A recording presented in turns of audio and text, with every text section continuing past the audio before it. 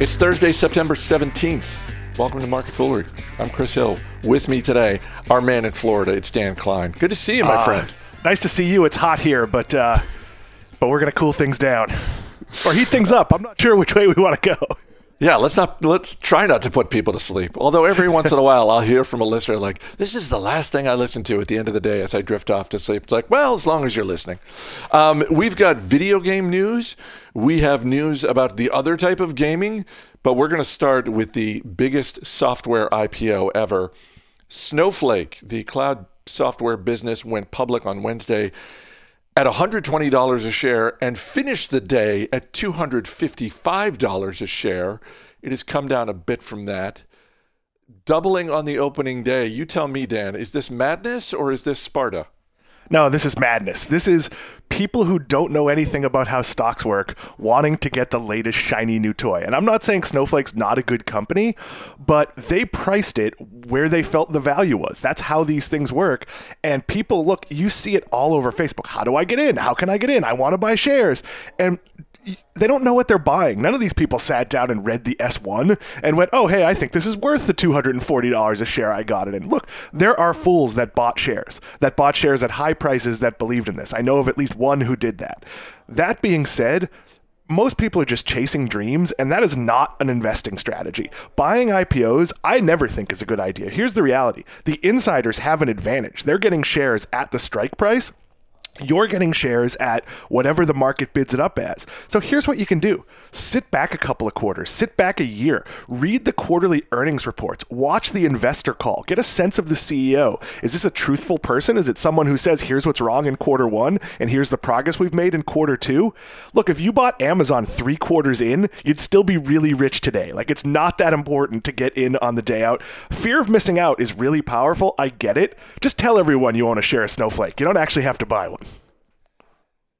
It's really going to be interesting to see where this goes, because among the thoughts I had yesterday when this thing was shooting to the moon was a point that's been made on this podcast over the years, that when a company is preparing to go public, it is absolutely in their interest to make the S1, the official filing to the SEC, to make that look as good as possible.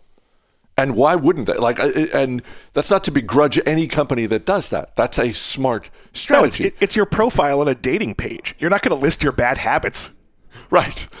Let the date find that out over time. But the other, another thing I thought, as you made the point about the insiders, they've got the knowledge.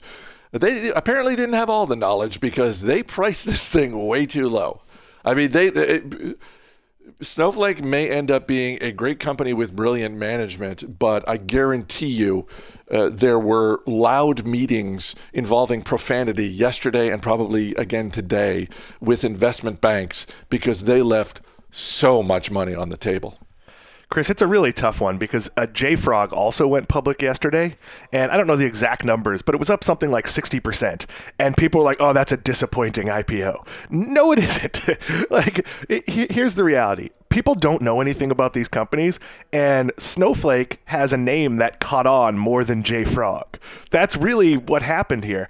And again, a lot of fools believe in Snowflake and think it's going to be a good company, but is it really worth, 5 times more than Slack is worth right now? It probably isn't. Could it get there? Absolutely. But this is going to be a really volatile stock for probably years because it was very, very highly priced. And if they come out and their quarter, hey, we were up 2% in revenue, people are going to panic because they don't really understand. There's also, when you're being traded rather than invested, a lot of short-term sentiment is going to cause a lot of movement, and that's not great. If I was the management of this company, I would literally say, we're not thinking about our stock price. We're not talking about our stock price. We're going to build long-term value and take kind of the Amazon approach, because these numbers are just going to be really hard to explain, on anything logical like price to earnings for a very long time.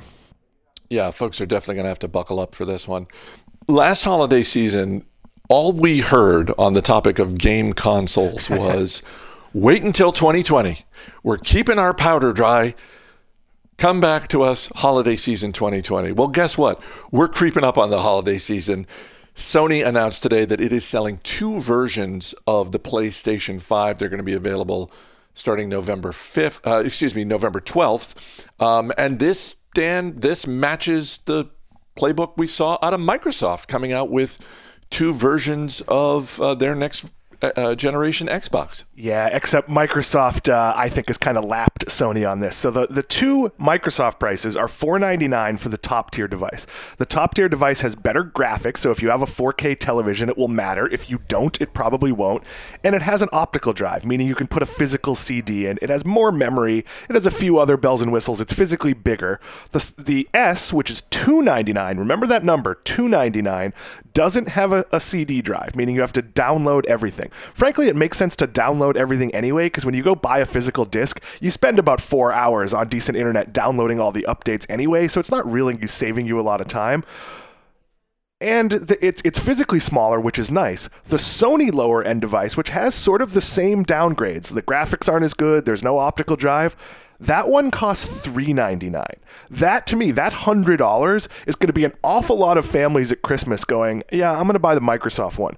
Both are backwards compatible, so they largely will be selling to existing customer bases. But that said, if I already own a PlayStation 4, maybe that's when I get into to Microsoft and say, well, I can still play all my games, and the new games are going to come out on both platforms for a couple of years. I think Sony's making a mistake, and it goes further when you look at that Microsoft is also offering a financing deal that's bundled with its game subscription service that does end up costing you more, but a lot of players were subscribing to Xbox Gold anyway, so they're spending the same amount of money, they're getting the hardware they want as a monthly subscription price, and it's a pretty palatable number. It's $24.99 for the S Series a month for 2 years, and at the end of that 2 years, you have the right to opt out completely. You don't automatically roll over into a cheaper game-only subscription. So I actually think that Microsoft has a much better strategy here than Sony does, which is probably because Microsoft has a lot more money than Sony does. I was just going to say, it really does seem like yet another example of a large, highly profitable tech company having that as an option, having that as a lever they can pull. Obviously, the folks at Microsoft's Xbox division, they want to do the best job they can within the company. They want to be as profitable as they can within the company. But to your point, it really wouldn't surprise me if someone in some other part of the business just sort of, pulled someone aside and said, look, just get people in.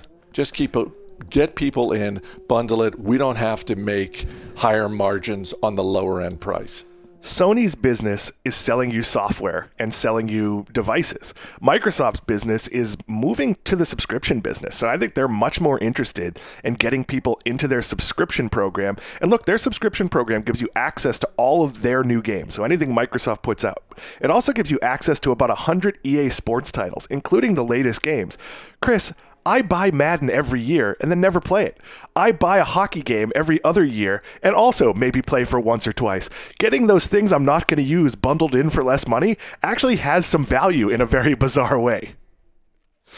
Before we get to our final story, a couple quick notes. First, for those who listen on Spotify and have emailed and tweeted at us, I think we have the tech issue with Spotify fixed. So hopefully that's been fixed. But if it's not, good news.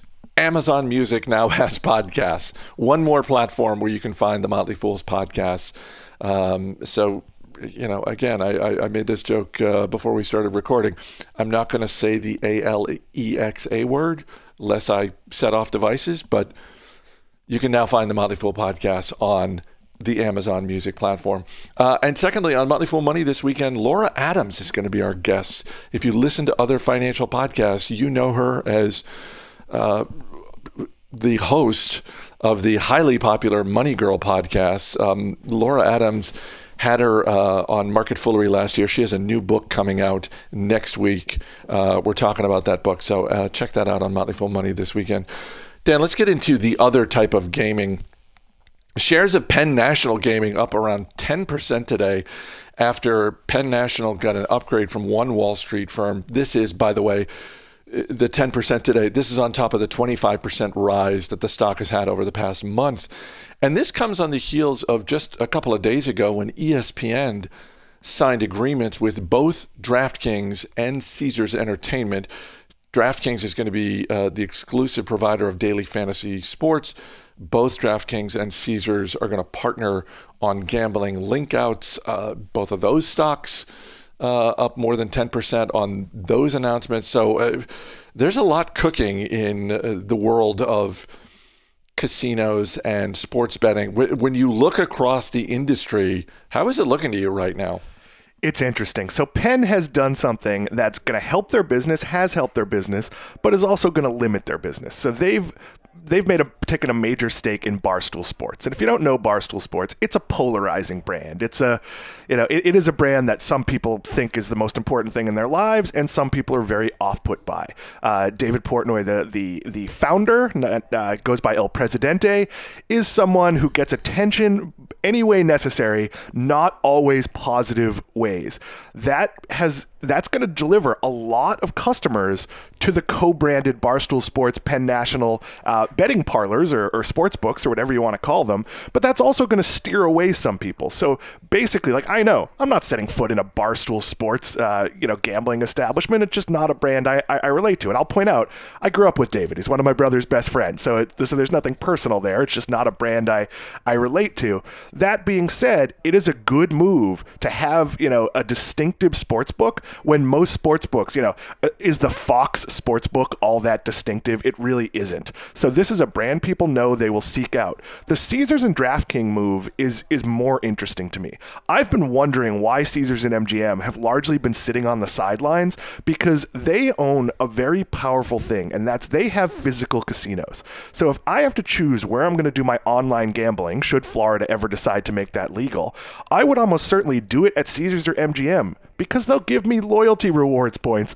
that turn into things like tangible, like meals and hotel rooms. And if you move up the chain and you get a higher level, you get access to lounges and you can cut in line and you get tickets sooner. That's something that I don't think DraftKings can equal. So I am pleased to see Caesars get off the sideline, and ESPN is going fully into gaming. So there's going to be a lot of partnerships to be had, a lot of deals to be made, but a lot of this is going to depend on state legislation as to how quickly it can move. I think there are a couple of interesting things here. One is, as you mentioned at the end there, ESPN, which really has a tremendous opportunity. It's taking advantage of it, obviously, with these two agreements, but it'll be interesting to see what more agreements come down the line, because, look, ESPN is sort of the top brand in sports programming, and to the extent that they can find additional ways to monetize through legalized sports betting, more power to them, and more power to the Disney Corporation as a result of that. And Chris, these are essentially ad deals, and we're not going to see the breakout of it from ESPN, because ESPN is such a small part of Disney. What makes Penn and DraftKings interesting is we're going to see how much they're paying out and sort of how these percentages work. And look, ESPN is a slowly stalling product. It's, people are cutting the cord. It's harder to get ESPN. This is going to be another piece of the puzzle that keeps sports fans loyal. And Chris, we've seen this major shift since it became theoretically federally legal to bet on sports, though each state has to approve how it's going to be done. When you watch a telecast now, they talk about betting in a way that they used to hint at. When you see that late garbage touchdown that changes the line, they used to sort of wink it, and now they're very open about it. So we're in the second inning of a very long game. I'm wondering, when you look at these stocks moving up, obviously these are meaningful deals. I don't mean to detract from, I'm not looking at DraftKings and Caesars shooting up on the ESPN announcement and thinking, well, that's just crazy. In the same way, at the beginning of the show, we were talking about at least some portion of the rise of Snowflake. I do wonder, though, if at least a little bit of the enthusiasm, maybe extra enthusiasm, is this slowly getting back to quote-unquote normal professional sports. The NFL season has started. The Big Ten just announced they're going to have a shortened football season, so there's optimism around that. I have to believe, the NBA playoffs are going on. Same for the NHL. That's got to be a little bit of what's happening here, doesn't it? That's some of it, and some of it is also, look, people can't go to regular casinos, so in places where it's legal to bet, they're more likely to do that. Heck, it's hard to socially distance bet with your bookie if you have a bookie. I'm not sure how that works anymore. It's probably all done online, but The market here is taking the illegal gambling market and moving it into legal gambling. Even things like an office pool eventually might be something done through legal channels, and that's billions and billions of dollars, but I have no idea how to invest in this space. This is one where, if you tell me that DraftKings is going to be a winner, that's possible. You tell me Penn's going to be a winner, possible. Caesars and MGM have been kind of dicey stocks for a long time, even though they should be in the business of printing money. There's also heavy investments there. So this is a space I love to talk about. I love to gamble, but I don't actually like to invest in. We'll leave it there. Dan Klein, always good talking to you. Thanks for being here. Thanks for having me. As always, people on the program may have interest in the stocks they talk about, and the Motley Fool may have formal recommendations for or against, so don't buy or sell stocks based solely on what you hear. That's going to do it for this edition of Market Foolery. The show is mixed by Dan Boyd. I'm Chris Hill. Thanks for listening. We'll see you on Monday.